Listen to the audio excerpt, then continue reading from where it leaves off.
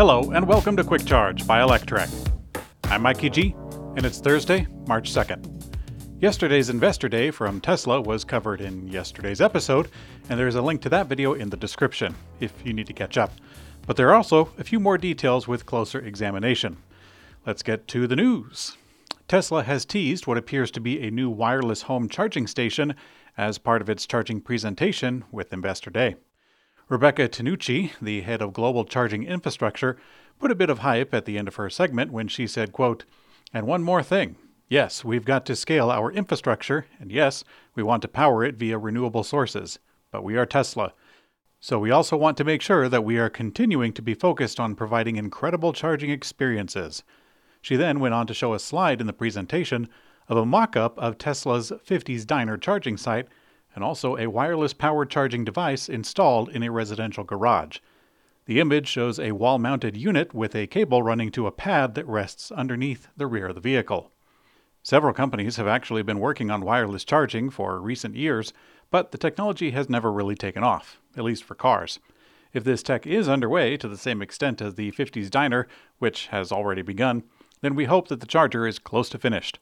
On the downside, this may be the death knell for the previously unveiled concept of a solid snake robot charging arm. And yes, Elon Musk made a video game reference with that product. This is Snake. Do I still have time? A deadly Tesla crash in China last November, which at the time was subject to swirling social media rumors and blaming it on autopilot or brake failure or too powerful of electric motors, turns out to have just been another example of pedal confusion. The video of the crash received quite a lot of play because of how dramatic it was. In about 30 seconds, a Model Y traveled 1.5 miles at 101 miles an hour at the peak, weaving through traffic, sideswiping other vehicles until it finally crashed into a storefront. The whole thing was tracked by Chinese CCTV cameras and stitched together. And now, data from the car's event data recorder has been posted to the internet by Xiao Te, a Tesla owner in China. And the data shows that in seconds before the crash, the accelerator pedal was held at 100%, with no brakes applied. Further, the steering wheel did show inputs during that time frame, autopilot wasn't active, and the car's stability control system was. Other complaints about runaway autopilot have been investigated around the globe, including here in the United States, where the NHTSA has found that driver error is normally the cause. Looking into details, the NHTSA says that 16,000 preventable crashes occur every year in the U.S. due to pedal error, and it seems that Tesla is not immune. Redwood Materials' EV battery recycling pilot program has been going on for about a year in California, and today the company shared an important update. Battery recycling is expected to become increasingly important in the coming years as EV battery packs start reaching end of life, and companies like Redwood are spearheading the wave. They now report 95% efficiency in recovering important metals from the packs that they have so far. With the EV market rapidly growing, recycling of old batteries will still make up a minority of battery supply, considering that there isn't a huge stock to draw from in the past years. However, that will increase, and these recycled batteries will qualify for government incentives in the USA. The Inflation Reduction Act says that EV tax credit for battery sourcing requirements stipulates that critical materials must be extracted, processed, or recycled in the U.S. or U.S. partners. This means that even if the battery materials originate elsewhere, as long as they're recycled here, then it's fair game. Hopefully this doesn't open up a loophole in which car companies can source batteries from somewhere else and then slap a sticker on it claiming that it was recycled. Oh, who am I kidding? If there's money in it, then it's going to happen. After being paused for about a month while a battery issue was investigated, Ford has announced that the Lightning EV production will restart on March 13th. Ford originally stopped production in early February after one vehicle displayed a battery issue during pre-delivery quality inspections. About a week later, Ford discovered the issue and went to work. Now that production can resume, this will hopefully alleviate the stock for hungry dealers. The F-150 Lightnings are scarce currently, despite price increases, as Ford continues to fulfill its massive order list. But in the future, there may be a way that Ford can count on at least a sliver of stock coming in, or rather coming back. Ford recently filed a patent titled systems and methods to repossess a vehicle. And in the patent, it would allow future EVs, or really any car, to repossess themselves.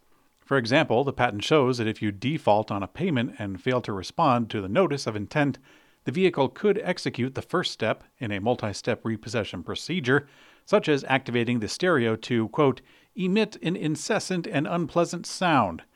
And they want to do this every time you step in it.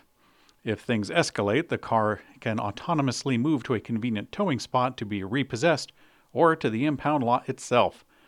This isn't out of the question, as many newer cars have tracking devices inside of them anyway. George Orwell would be spinning in his grave, I'm sure.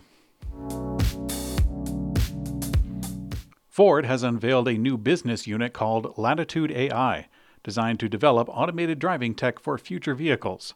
The division will initially focus on a hands-free, eyes-off driver's assist system to improve safety to the driver's experience.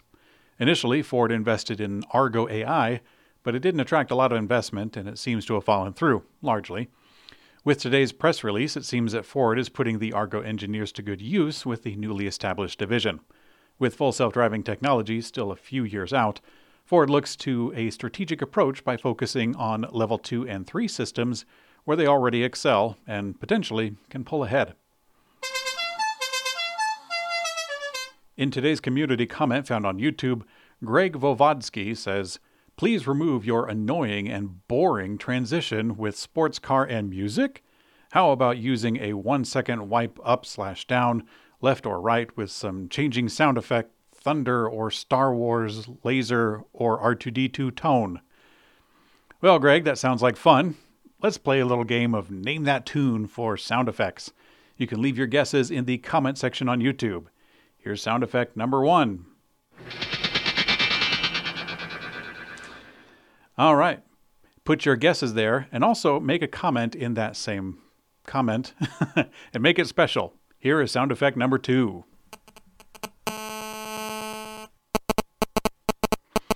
All right, here is number 3. Actually, it's a few sounds, but they're all from one place. If you know it, you know it. Okay, thanks for playing. The first person to correctly identify all 3 wins their comment read on Saturday's episode of Quick Charge. Thanks for watching Quick Charge by Electrek. I'm Mikey G, and I hope you have a great day.